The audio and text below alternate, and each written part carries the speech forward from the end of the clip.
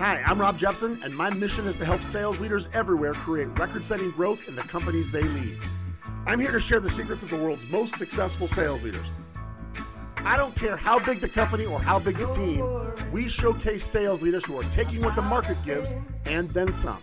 We feature leaders of teams who are beating their markets, winning at crazy rates, and creating life-changing years for the people they lead. The Sales Leadership Podcast is brought to you by Sales Leadership United, part of the Jepson Performance Group. Video segments of this and other episodes of the podcast can be found at Sales Leadership United, hosted on Patreon. Think of Sales Leadership United like a Home Depot for sales leaders. It's a comprehensive resource for sales leaders with over 100 hours of tools, training, and insights sorted and tagged into every category you might need to help you become an elite sales leader. A private podcast, sales leadership training, sales meeting insights, video insights, and much more are waiting for you to check out at Sales Leadership United. Don't reinvent sales leadership. Tap into proven tools and techniques used by many of today's most successful sales leaders and check out Sales Leadership United today.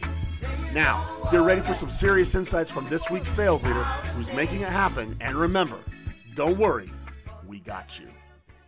Hello, and welcome to the Sales Leadership Podcast, where high-growth sales leaders share high-growth practices and tactics. Today, we're going to have a conversation I have been looking forward to for a long time. I am so excited to welcome Dr. Chris Kroner to the show. Dr. Kroner is a principal with Sales Drive, a firm specializing in the selection and deployment of high-performing salespeople. Now, Dr. Kroner is a co-author of a book that I really think you're going to enjoy reading. The book's called Never Hire a Bad Salesperson Again, and it's a book that I've read and I found super insightful. His work around the concept of individual drive was something that made me know I had to have him on the show. And with the title of a book like that, and 45,000 sales leaders strong here, you all know why I had to have him here, and I bet you're just as excited as I am. Now, Chris and his team at Sales Drive help companies all around the world perfect the process of hiring salespeople. They do it with a number of innovative tools that help fill teams up because they have this great ability to help people identify those that have maybe the most crucial characteristic. And that's going to be what we dive into today. The characteristic is drive. So I'm very pumped. I'm super excited. We're addressing a topic we've never hit in about 4 years of running this show. I can't wait to dive in. Dr. Kroner, welcome so much to our show, and thank you for joining me. Rob, thank you so much for having me, sir. Very much so. Look forward to being of service to you and your audience today. It's going to be a fun one. We have a great base of listeners, and every one of them knows that hiring great salespeople is one of the most important roles that we have. And you're going to do a lot of good for a lot of people today. So I'm pumped. But before we get into it, why don't you take a couple of minutes and just tell us about Sales Drive and what you guys do for your customers? Thank you. Yes, Sales Drive helps companies identify candidates with the 3 non-teachable characteristics essential for success as hunters using our online assessment, the Drive Test. We've worked with over 1,400 companies around the world, and it's always our pleasure to be of service to companies of every size. I can't wait to learn more about those assessment tools. And I know you're going to make a few things accessible to our listeners. So you got some stuff for our listeners at the end, and I can't wait for them to learn more about it. So that's a big mission that you guys have. That's a really big mission. What led you to focusing your work on hiring salespeople? Like, I don't know an expert in that like you. I know a lot of people in the sales world. You're one of the very first ones I've ever met that really owns this discipline. What got you into this, and what made this become your life's work? Good question. It's almost like when you ask a salesperson, what caused you to get into sales? Many salespeople will say, I just kind of got into it. Yeah. I just kind of fell into it. In my case, my PhD is in clinical psychology. As I was working on that PhD, I specialized as well in industrial organizational psychology, consulting psychology, delivering consultation to business management. My first position out of school was at a firm called Whitmer and Associates in the suburbs of Chicago that specialized in executive assessment. So I'm sure you've seen sometimes companies will bring in an industrial psychologist to interview a potential VP, potential president to determine do they have the leadership qualities that company needs for someone to really succeed in that role. Okay. They brought me in to design something as rigorous as that, a process as rigorous as that for salespeople, because of course, sales is the lifeblood of any company. And so that's when I began that work back in October of 2002. So I've been at it for 20 years now. Wow. And yep. So I started out looking at every bit of research that had been published academically in terms of what is it that leads someone to be successful in sales over the last, 85, almost 90 years now, as well as looking at the work that I was doing behavioral interviews with sales candidates and circling back with their managers thereafter to find out who really does become successful. And that's when I began to collect that data. Started Sales Drive, our company, formerly in 2005, published the first edition of Never Hire a Bad Salesperson, again with my co-author and business partner, Richard Abraham. We published the second edition of Never Hire in January of this year. And there it is. To our people that are going to get the video version of this on Sales Leadership United, there's the book. I actually did a little review on the book inside Sales Leadership United. And so I'm excited to refer to that a little bit as we talk today. Awesome. So let's not waste time, man. We have a little bit of time here today. It's going to be a really fun conversation. Drive, being driven. Sometimes I don't know if that's the same as being motivated. I can't wait to talk about the difference between drive and motivation. I'm sure there's all kinds of stuff. What's drive in your opinion? Maybe you have a definition for it. And then maybe more important, why is it so important for a sales organization? Thank you. Yes. So again, backing up just a little bit, we talked about our research, looking at all the published data, looking at our own work. When we looked at all of that information, all that data, we were trying to decide what is it that leads someone to be successful in sales. And when we looked at it, we found that, again, many of the characteristics that most people would classically expect to be important were still important. Things like, again, persuasiveness, relationship skills, organizational skills. Important to keep in mind, though, Rob, that those are all teachable. Above and beyond any of those by far, though, were these three non-teachable characteristics that continue to stand out and differentiate the highest performers, particularly the hunters. And those are what we call drive. So the first one is what we call the need for achievement. And when we talk about the need for achievement in a salesperson, we're talking about the person who wants to do well simply for the sake of doing well. So the salesperson who's high in need for achievement, they just naturally want to set the bar high, if you will. They want to jump over that. Then they want to set it even higher again the next time. So they're constantly focused on producing excellence just for the sake of excellence. Think of that kid in school that just has to get an A. It's that mentality that we're talking about. And many people don't think of that naturally when they think of someone who's successful in sales. But the research shows that that characteristic need for achievement, it's important not only for salespeople, but also, quite frankly, for entrepreneurs. People have to kind of get up every morning and make it happen, and there's nobody standing over them watching them. So as you can imagine, as companies have to hire now more remotely, in many cases, we're finding that that characteristic just continues to become more and more important. So that's the first piece, need for achievement. The second piece is competitiveness. And the competitive salesperson we find really wants to do two things. Number one, they want to be the best in their team. They're always comparing their performance to their peers because they just need to know how they stand, if you will. But number two, they want to win that client or that customer over to their point of view. Because to them, psychologically, that sale is kind of like a contest of wills. And then the third piece is optimism. And that's the salesperson's sense of certainty that they will succeed, as well as, of course, their resilience to hang in there when they face the inevitable rejection that a salesperson just has to deal with. So we find it's those three characteristics all together, Rob: need for achievement, competitiveness, and optimism that psychologically create sort of the perfect storm, if you will. And collectively, we refer to those three characteristics as drive. That is awesome. What an awesome framework. What an awesome way of looking at it. So what your research shows is that these three things, need for achievement, competitiveness, and optimism, equals drive. Mm-hmm. Correct. So I immediately am interested in diving into these things and how they work. I'm applying them to myself right now, which is fun to do. You probably hear that all the time, right? Mm-hmm. Is any one more important than the other? Are they kind of equal in their importance? Are they like, do you ever find like one, I don't know, I guess you see what I'm saying. Like, are all of these drivers, that's kind of a weird word for me, is drivers of drive. Are the components, are these components of drive created equal, or do they have different weights? Excellent question. And again, we're just talking about salespeople in terms of the elements that lead that salesperson to be successful. It's a very good question, though. Yes, in terms of the three elements of drive, we actually do weight them differently. We have the heaviest weight when we look at them. The most important characteristic is need for achievement. We find although all three of the elements are important, need for achievement is the most important.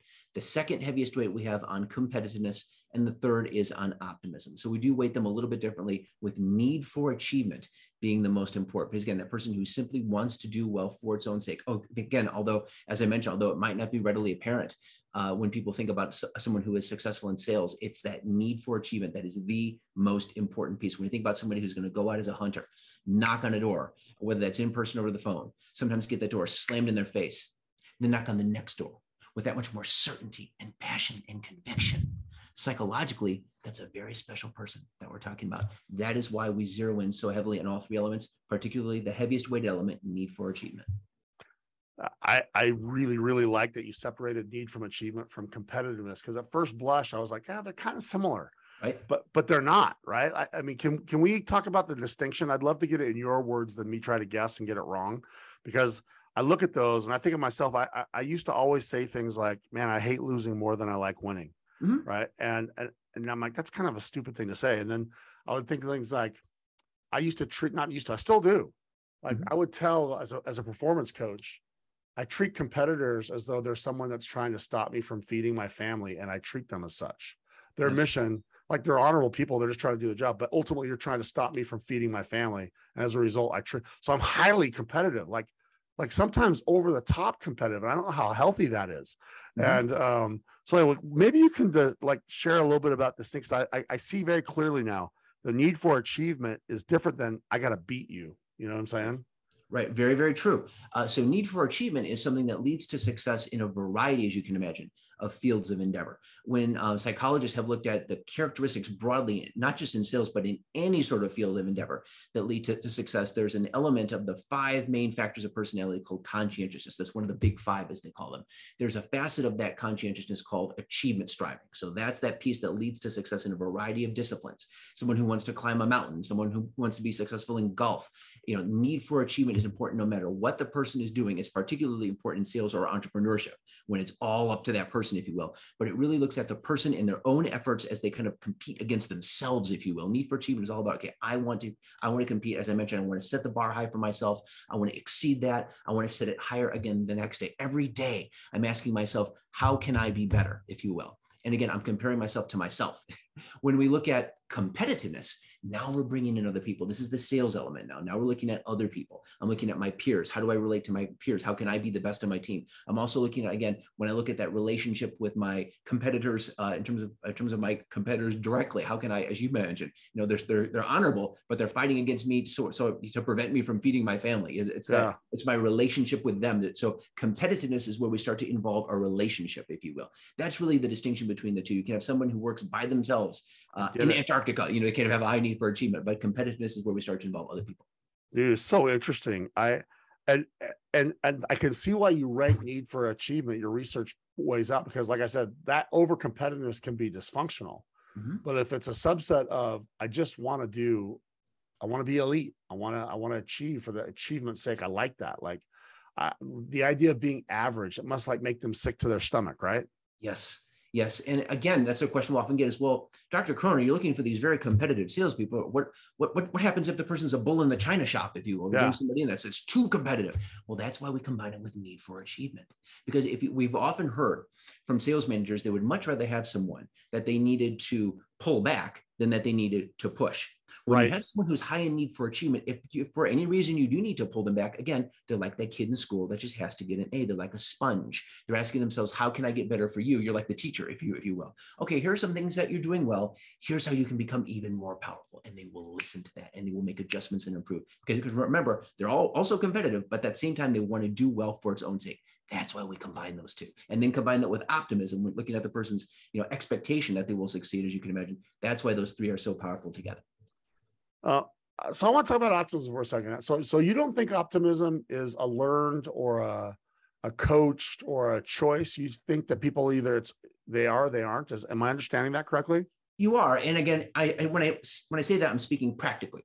Okay. So from the clinical side, if you really want to work, you can build optimism, if you will, like Martin Seligman's book, Learned Optimism, certainly, if you do have the time. But most of our clients don't necessarily have the time with a salesperson to put them on the couch and really kind of build and develop that, because it really does take time to do that successfully, we find. So in terms of, practically, looking at optimism, there's not much we can do to significantly change it without investing a great deal of time, we find, in developing someone and changing them and altering them, if you will, in terms of their optimistic expectations. There's little things that we can do, but we don't find there's not much, there's much we can do to alter it. Now, back to that point in terms of weighting, we do find sometimes that, we're weighting need for achievement as strongest, competitiveness second, optimism third. Sometimes you may get someone that's a little bit lower on optimism. For example, maybe they don't enjoy doing something like cold calling, but their need for achievement and competitiveness are just so strong, they'll just push themselves to do whatever it is they need to do to be successful, if you will. So that's why we kind of give them the opportunity, if they are a little bit lower in optimism, to kind of make it up a little bit, if you will, when it comes to the overall drive score. So where does motivation fit into this? Is motivation kind of the same thing, or is it different? Similar. It's another way of saying the same thing, if you will. It's almost like people ask, where does grit fit into all this? Well, grit can be like optimism, if you will. Motivation is a little bit, if you look at the three elements, it's closest to need for achievement. The person wants to do well. It's my goal to do well for its own sake. When you look at, motivation, or what will really lead someone to be motivated, if you will. But it goes back to what companies struggle with for years on the sales side. Well, I'll just bring in a motivator or a motivational speaker, and that'll change the team's performance. Well, it won't. People get up to a certain level of production, and they'll have what we call in statistics, of course, regression to the mean in terms of behavior. People's behaviors go back to their mean level of behavior again and again and again. Because again, you can't make someone driven. Past the age of 21, 22, there's not much we can really do at all. As I mentioned with optimism, there's not much we can really do to change the person's overall level of drive. It's kind of either it's there or it's not. And the reason we focus so heavily, again, the other reason we focus so heavily on this, Rob, is because we find that drive is the easiest characteristic for a candidate to fake in the interview, and the most difficult characteristic to accurately rate. I want you to say that again. That's a really interesting thing, because a very common thing I hear from sales leaders are people send their best representative forward in the interview process, right? They have someone, and it can be hard to get through it. So can you restate that? Because I think that's a gem. Thank you. Yes, we find that drive is the easiest characteristic for a candidate to fake in the interview, and the most difficult characteristic to accurately rate, because you're exactly right. Sometimes, sales managers will say the best sale they ever saw out of that person was during the interview. And now they're left asking, wait a minute, what happened to that person whom I interviewed? Where did they go? So that's why we zero in on it so heavily, teaching companies to combine an assessment at the front end of the drive characteristics with a well-constructed behavioral interview thereafter to really zero in on those, if you will, like the questions that we provide in our book. All right. So how do you do that? How do you identify if it's the easiest to fake and the hardest to rate? If our listeners are anything like me, and I think that they are, I'm like, okay, I buy what you're saying. I buy that it's the hardest to fake. I mean, it's the easiest to fake. What I said, what I meant, not what I said. It's the easiest thing to fake. How do you see through the charade? How do you cut through the fog? Good question. There's two sides of it. There's the testing side and the interview side. People often ask, well, couldn't they just fake their way through a test? And quite frankly, that's one of the problems that many assessments have, particularly for sales candidates, as you can probably imagine, is in many cases, they can be a little bit too easy for sales candidates, especially to size up the test, figure out what it's really looking for between the lines, and frankly, fake their way through it. So for example, if a test question, the candidate knows they're applying for a sales job, and the test question says, I consider myself very persuasive. Rate this from 1, not at all like you, to 5, exactly like you. But what are they going to say? Of course, they want to say they're a 4 or 5. I'm a 5. Right. I'm a 6 on a scale of 1 to 5. Exactly. Yeah. Exactly. They want to present themselves positive. That's very understandable. So again, with the drive test, we use a question format designed to eliminate faking. It's called forced choice. So for each question on the drive test, the person gets a series of 3 statements, all of which are worded very positively. So a question, for example, may say something like, I consider myself a leader. I have great relationship skills. I'm very organized.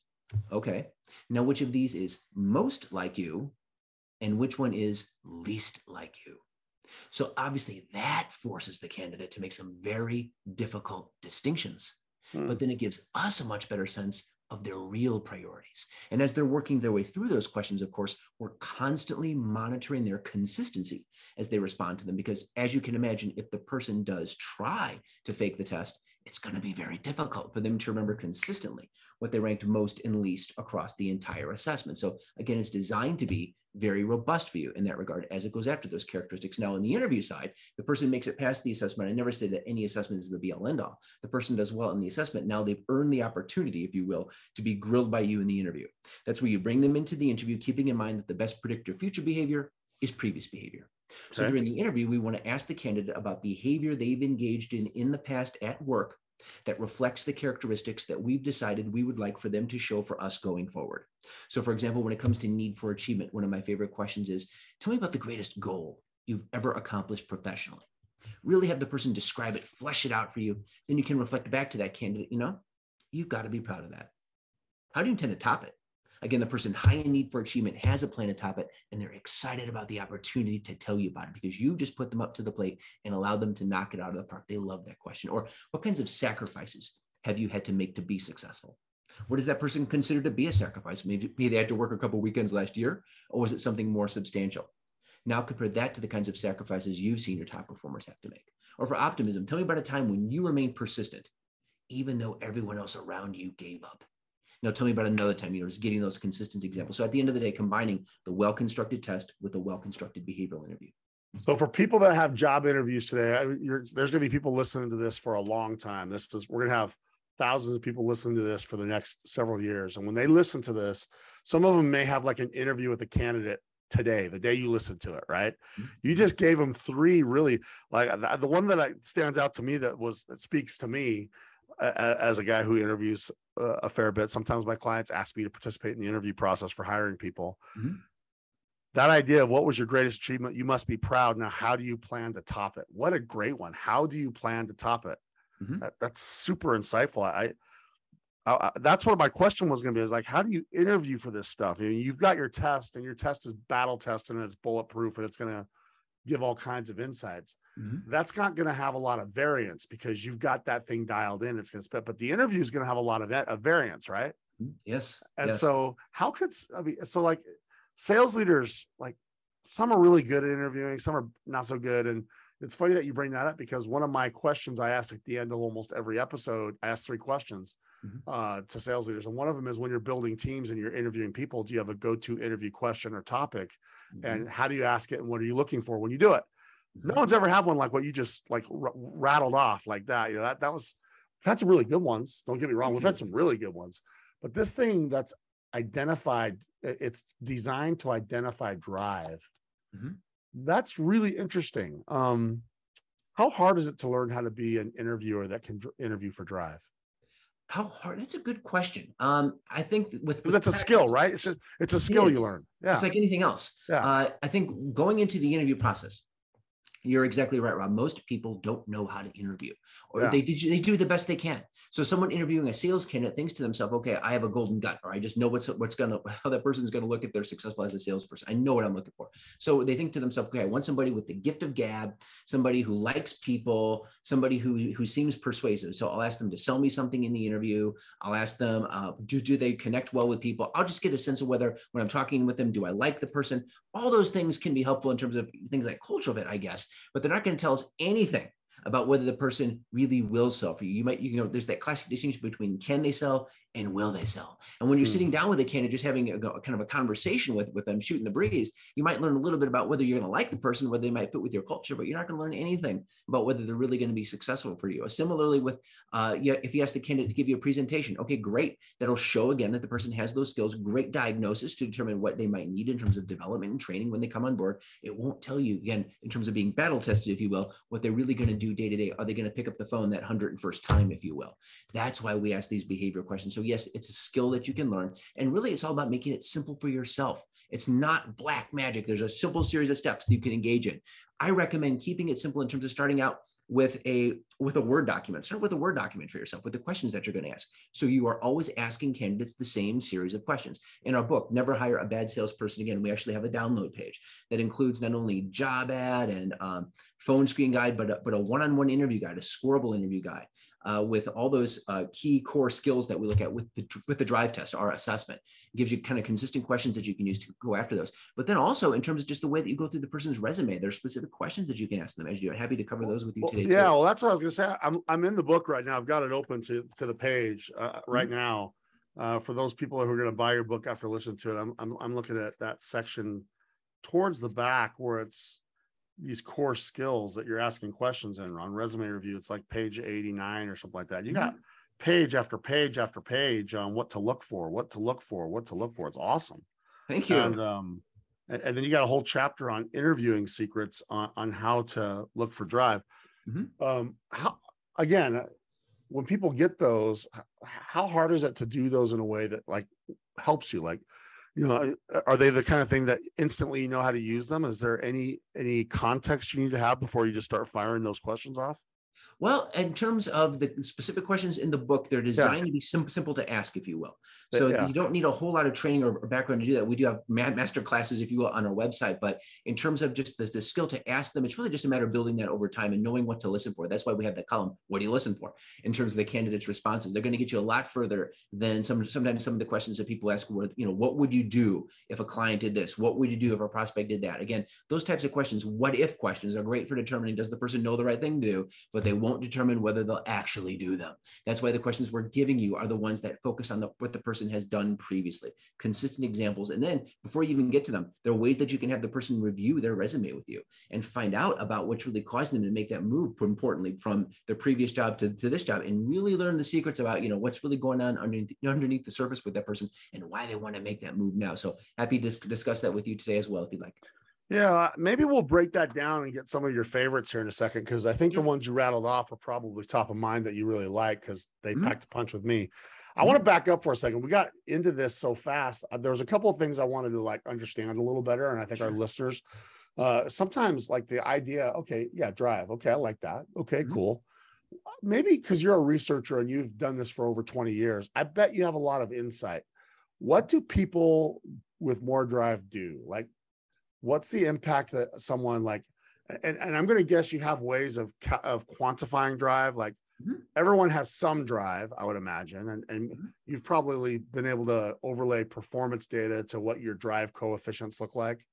What do more driven, I don't know how you look at it, more driven, most driven, average drive. Is there any kind of like breakdown on what you can expect when you start going up the drive coefficients?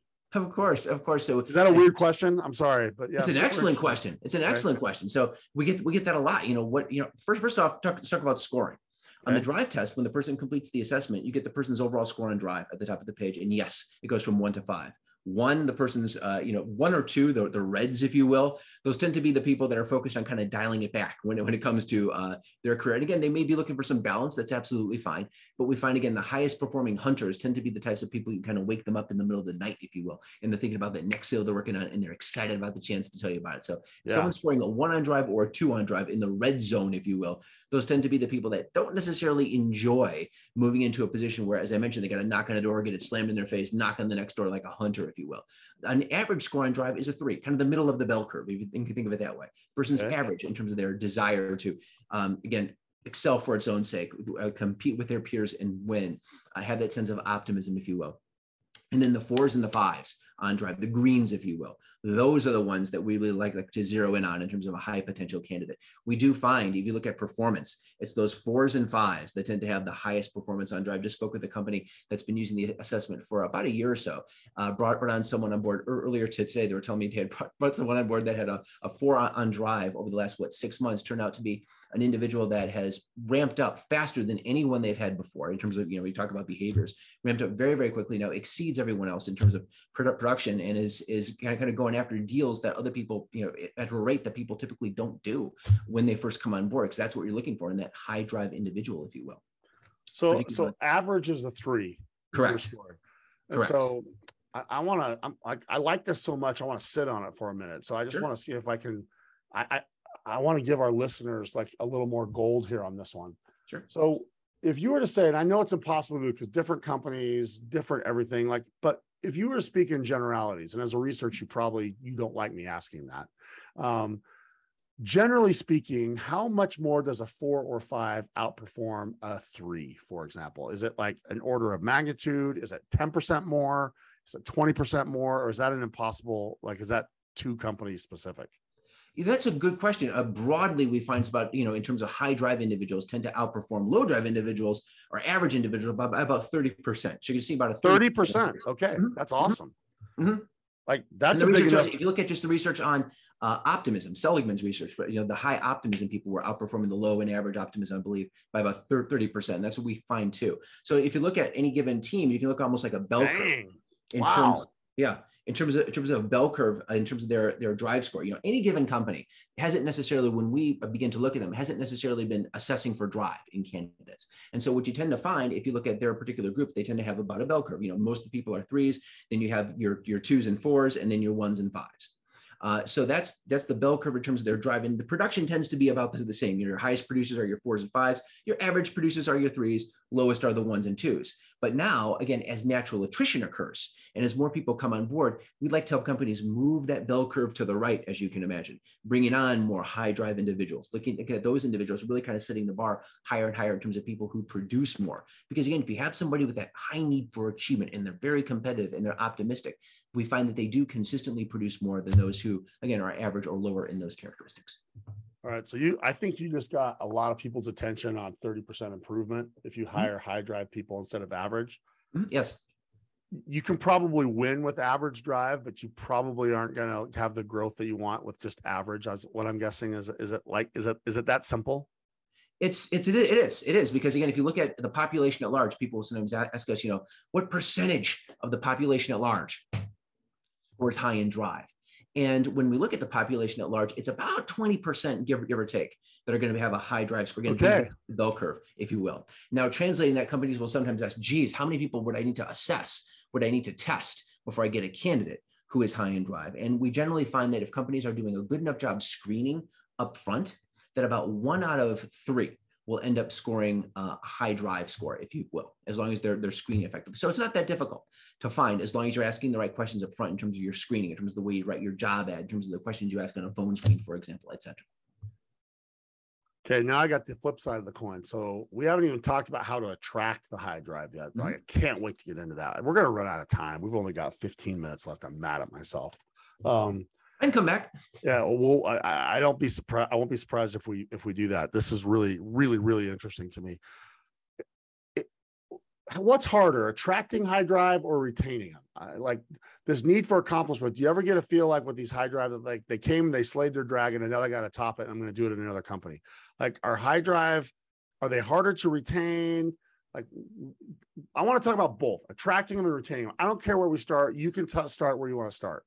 Sure. Well, there's a lot of overlap. So starting on the attraction side in terms of order of events, if you will, attracting the high drive individual is all about showing them how what you're going to offer at your company supersedes whatever they may be getting now. And that's not just in terms of compensation. It's also in terms of challenge.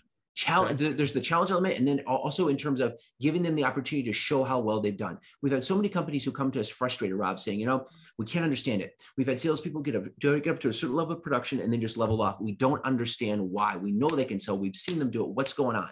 And so we've asked them, well, what do you look for in terms of candidates? What characteristics? And they'll say, well, we want somebody who's motivated by money, or someone who has a mortgage, couple car payments, kids in school, external pressures that motivate them. Well, of course, yes, those external pressures can be very motivating, but we find that at the end of the day, people will work to exceed those or will work to satisfy those. And now they know what they need to phone in quarter after quarter just to maintain. Whereas the person motivated by need for achievement will continue to excel. They'll continue to produce. Money's still important to them, to be sure, but they look at money the same way that I say a great athlete looks at points in the scoreboard. It's how they show how well they've done rather than their goal in and of itself. So attracting those individuals, showing them how you can give them kind of that recognition, if you will, above and beyond what they've gotten before. We can give them in terms of being a great contributor to the company, not necessarily rising up to sales management, because we've always, people know about that distinction. The great salesperson moves into the sales management role and can sometimes have trouble, but really looking at what can you give them in terms of overall compensation, not just monetarily, but also in terms of recognition and reward that they couldn't get in any other way, a piece of the company, whatever it is. that you can give them to honor them, if you will. People really, the high drive people are attracted to that, and they're also attracted to high drive environments. Think of cultural fit. A high drive person is not going to be happy in a low drive environment like Droopy the dog, if you will. They want an environment with people who have energy in there, and they have that same enthusiasm that they do, if you will. That's very attractive to them. Now, in terms of keeping them, just to honor the time that we have left today, in terms of keeping them, it's all about making sure that the same thing on the other side. The most important thing that we do when we bring somebody who's high drive into a company is we set the stage correctly with what we call the mission meeting in our book. Having that mission meeting with that person during the person's first week, identifying with that person not only what's important in terms of the company's goals, but also what's important to them personally and their goals. And how are we going to work together to make sure both of our goals are met? Because that way the person knows that's the new salesperson knows that, they're not only learning the ropes that week, but they're dealing with a company now. They're joining a company now, a team now that has their personal needs and their personal goals in mind, and is going to make sure that they get those met. And we're going to do that together. And we're, again, so that, that meeting really kind of has the opportunity, gives you the opportunity to bond with that person. And then we give you several other steps in the book to really kind of connect with that person the first week too, really making sure that they meet everybody else who's going to be important to them, that they're being honored as they're being brought into the company, if you will. Everyone has that sign that says, make me feel important. Well, again, the person who's high in need for achievement, as I mentioned, is like that kid in school that just has to get an A. Give them the opportunity to get that report card, if you will. And then as they come on board, find out what's important to them personally in terms of their personal goals and mesh those, combine those with the company's goals and your goals for them. It makes it much more likely the person is going to want to perform well, because now, again, they see the congruence, if you will, between the two. So environment and culture is a big deal if you want to get and keep these people, I'm guessing. Then sales leaders can do a lot in creating an environment that will attract them and keep them. Right? Yes, no? Yes, it's like an athlete at the end of the day, in terms of an athlete's performance. All these elements, all the elements of what we might think of as the sales ecosystem, et cetera, come into play. So fit with the company culture, fit with the management style, fit with the compensation plan. We've been talking about personality, and yes, personality is very important, but personality, again, with the athlete example, is like raw athletic ability. That's what we look at with the drive test. How fast can they run? How high can they jump? That's important. But at the end of the day, that has to now be combined with the management style, the compensation plan, fit with the company culture. All of it comes together to ultimately determine how successful that person will be. What about teams that have like too many 2s and 3s and they have a low amount of 4s and 5s? Well, having 2s and 3s in the herd, if you will, in the team, if you will, does that drive those Brahma bulls or those, does it drive them to want to go to another place, or do they coexist with low driven people? Okay. Good question. It really kind of depends on the company and the utilization of the people who score lower. The 2s and 3s, if you will, because any company needs a mix of people. You have your classic hunters and your farmers in some cases. So in some cases, you can team that driver, that high drive person up with someone that can be a great wing person for them. And they can work very, very well together. So that can certainly be fine. You may have somebody who's lower in drive. Maybe they don't want to stay late at night, show up early in the morning, but they can be a great wing person in terms of helping that person helping the high drive person accomplish their goals. So to the extent you can team people up, certainly. But if those low drive people are instead creating an environment where, they're all being asked to do the same thing, and they're kind of, again, dragging everybody's performance down in terms of their attitude, et cetera, yes, that can create a very difficult environment. So in many cases, it's about the company deciding what their goals are. What your ultimate revenue goal, what are your ultimate revenue goals as a company? And then as natural attrition occurs, as you bring people on board, finding those high drive individuals, again, creating a mix maybe with 3s, 4s, and 5s, that can be ideal in many cases. You can have 3s too, but again, teaming them up with the high drives, the 4s and 5s to kind of, make a good kind of wing person, if you will, can often be a good way to utilize those 3s. Is there any downside to having too many high drive people on one team? I mean, is it? Good question. It really kind of depends on the company. If you have a company that, again, if in terms of the way that they deal with their clients or customers, they need somebody who can be a good subject matter expert. Sometimes those aren't necessarily always going to be the highest drive individuals. You can team people up in that way. So it's a matter of the company deciding what are our goals in terms of meeting with our clients, meeting with our prospects and closing deals. Do we need people who are not only high drive individuals, but people to team up with them who can be good subject matter experts, if you will. In those cases, sometimes combining the high drive individuals with those that maybe not as high in drive, maybe they're great engineers, if you will, that have a few sales responsibilities, then it can be a fine combination. Companies, however, that really need individuals that are constantly hitting the pavement, they can afford having a higher drive team because they just need them, if you will. They need people that are undaunted when they get that door slammed in their face. I have one more thing I want to ask you, and then we'll go through some of these questions as much time as you have. I can't wait to get Dr. Kroner's favorite questions. I think that'll be what a gift for our listeners. So let's say you've hired some high drive people. What's what's the best way to equip them? Like, what do we need to surround them with? Like, I mean, I'm guessing that drive alone is not enough. I mean, what do we have to give them, systems or support? Like, how do we as sales leaders, what are some advice you have on, now that you've got that high drive person, here's how you unleash the beast, right? Here's how you like set it free to do what you hired this she or he to do while they were there. Very good question, Rob. And a related question we often get is, as we're bringing a high drive person on board or any candidate on board, we want somebody who's really going to hit the ground running right off the bat. So the temptation can be, as you can imagine, to find people who score high in drive and kind of throw them out there, throw them to the wolves, if you will, because, well, obviously the person's high in drive, they're going to know what to do. That should be, problem solved, right? Wrong. It's there needs to be more needs to be done. So if you want somebody who's going to hit the ground running, my broad recommendation is to look for the individual who has maybe 2 to 3 years of relevant previous experience at a similarly sized company, as well as an overall drive score on the drive test of a 4 or a 5. Of course, I say 2 to 3 years of relevant previous experience. So the person's had sales 101, because in that example, they want them to hit the ground running, might be a smaller company, for example. I say at a similarly sized company because, of course, companies will sometimes be very attracted to candidates who come from very large companies. Okay, particularly if they have been successful, thinking, okay, great, this person's had success. They must have had world-class sales training at this giant company. Surely, logically, they'll bring that same degree of success to bear for us.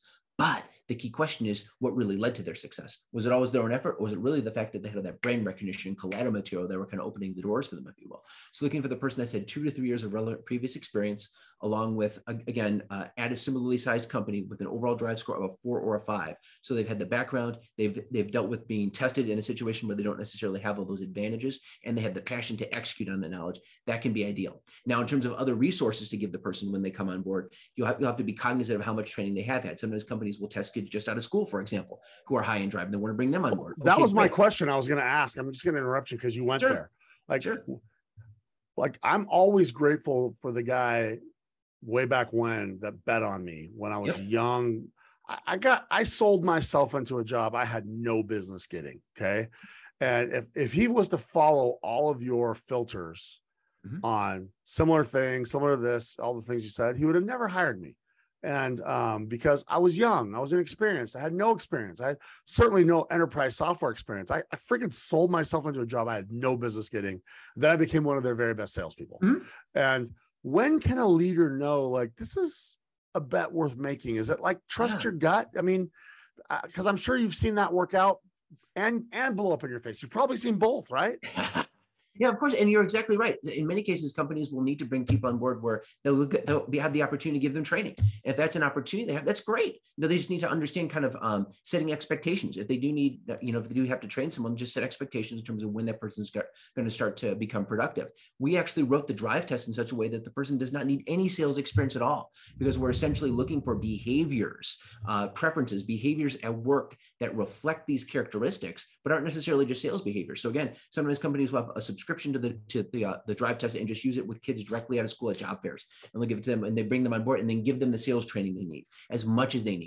Team them up with people who have been successful to shadow them, because you think about that person who is high in need for achievement, they're constantly wanting to learn, they want to do well, they truly do. So giving them that chance to learn and learn effectively, like a sponge, as you can imagine. And again, that is what we find. That's why testing for those characteristics, those non-teachable pieces, is critical. I would much rather have somebody, if I do have the opportunity to train somebody, I would much rather have someone who was higher in drive and lower on experience than the other way around, the person who's low in drive and high in experience. Because if you picture those two people starting out, the person low, because everybody wants to make a good first impression, right? So the person who's low in drive but high in experience is going to know what they need to do to make a good first impression on the sales side. They're going to know all the right things to do, and they can probably engage in those behaviors in the short term.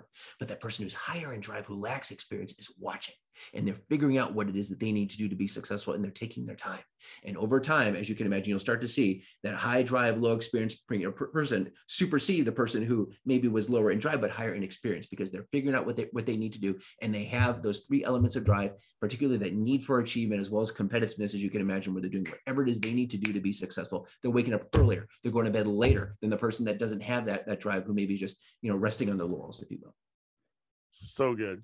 So we have like 4 minutes, and I want to make sure we finish with an opportunity for you to let people know like what you've done for them and how to get in touch with you, and some final thoughts. So maybe you rattle off Dr. Kroner's top 3 favorite Drive interview questions? Like, do you got three?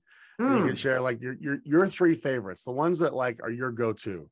Good question. So if I had to narrow them down to three, they'd be similar to the ones that we already discussed relative to Drive. So number one, tell me about the greatest goal you've ever accomplished professionally. Reflect back to them. You have to be proud of that. How do you intend to top it?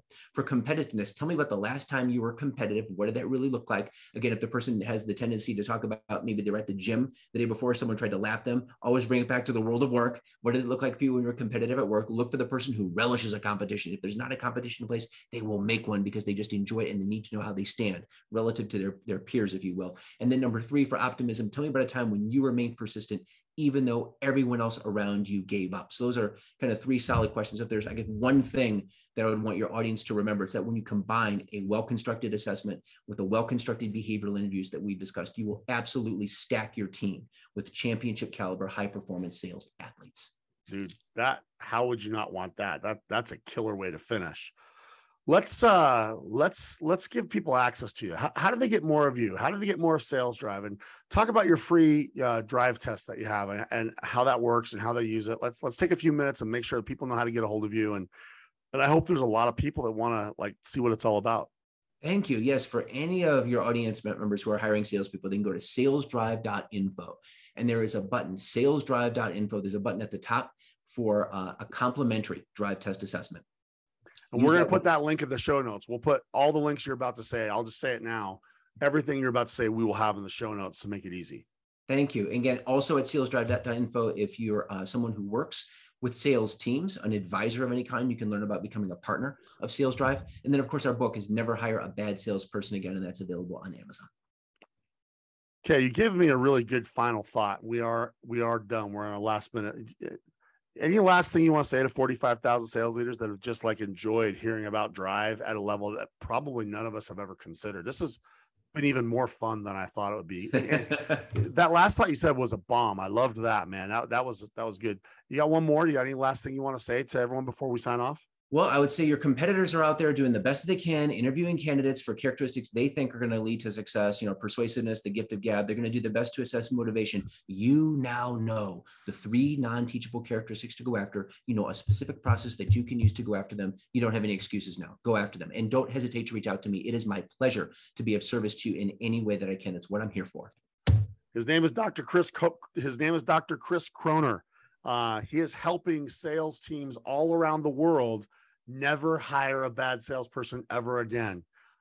I'm guessing you're hoping that he's not doing that for your competitors. Let his work help you do that so you can get what you want. And then my favorite 3 words, and then some. Dr. Chris, super awesome to have you. So insightful, so fun. I can't believe how fast the time went by. Thank you so much for joining us, my friend. And I wish you nothing but good luck. And as I say to everyone, happy selling. Thank you, sir. Thank you for the opportunity to be of service. I appreciate it, Rob. Hey, everyone. Welcome to another So What portion of the Sales Leadership Podcast, where we break down that interview and we ask ourselves, why did that conversation even matter? But first, this podcast is brought to you by Sales Leadership United, part of the Jepson Performance Group. Our job as sales leaders is hard, and I mean really hard, especially right now.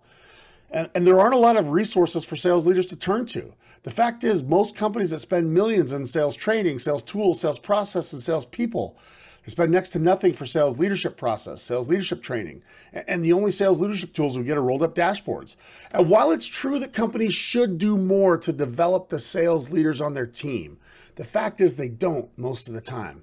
And that's why I created Sales Leadership United. It's the world's largest collection of sales leadership assets and resources.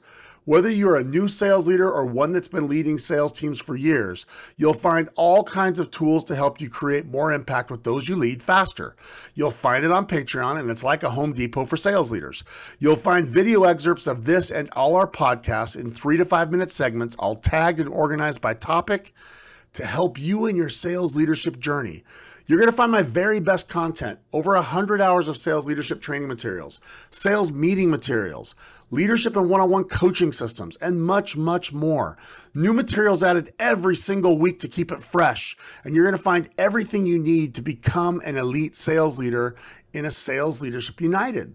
So don't go reinventing sales leadership. Don't go wondering if you have the most recent and modern tools of the trade. Invest in yourself because you're worth it. Tap into a proven training and technique used by some of the most successful sales leaders in the world and head over to Sales Leadership United today. Links to Sales Leadership United in the show notes. I also want to thank you, our listeners. Man, we have over 40,000 people. It's north of 45,000 people each month, and we just keep growing. I can't wait till we crack that 50,000 mark. We keep showing up in top sales podcasts and sales leadership lists, and I'm just so appreciative. It's mind-boggling. I just want to tell you thanks. So many of you have been here for all nearly 200 episodes, and I love hearing from you. Keep the DMs coming. Keep letting me know how the show has helped you in your sales leadership journey, because I do it for you. I don't do this for sponsorships or anything else. I do it because I love the sales leadership community. I'm grateful for all of you that I hear from that say it's been good. I just want to thank you and tell you that I'll keep bringing killer guests every single week. Now, when I first learned about Dr. Kroner's work, I was excited to get a hold of it. As sales leaders, our ability to build and lead winning teams is crucial to our success. We have to achieve results through the efforts and the impacts of others. So who you choose for your team and how you attract and select them is a big deal. And I mean a really big deal.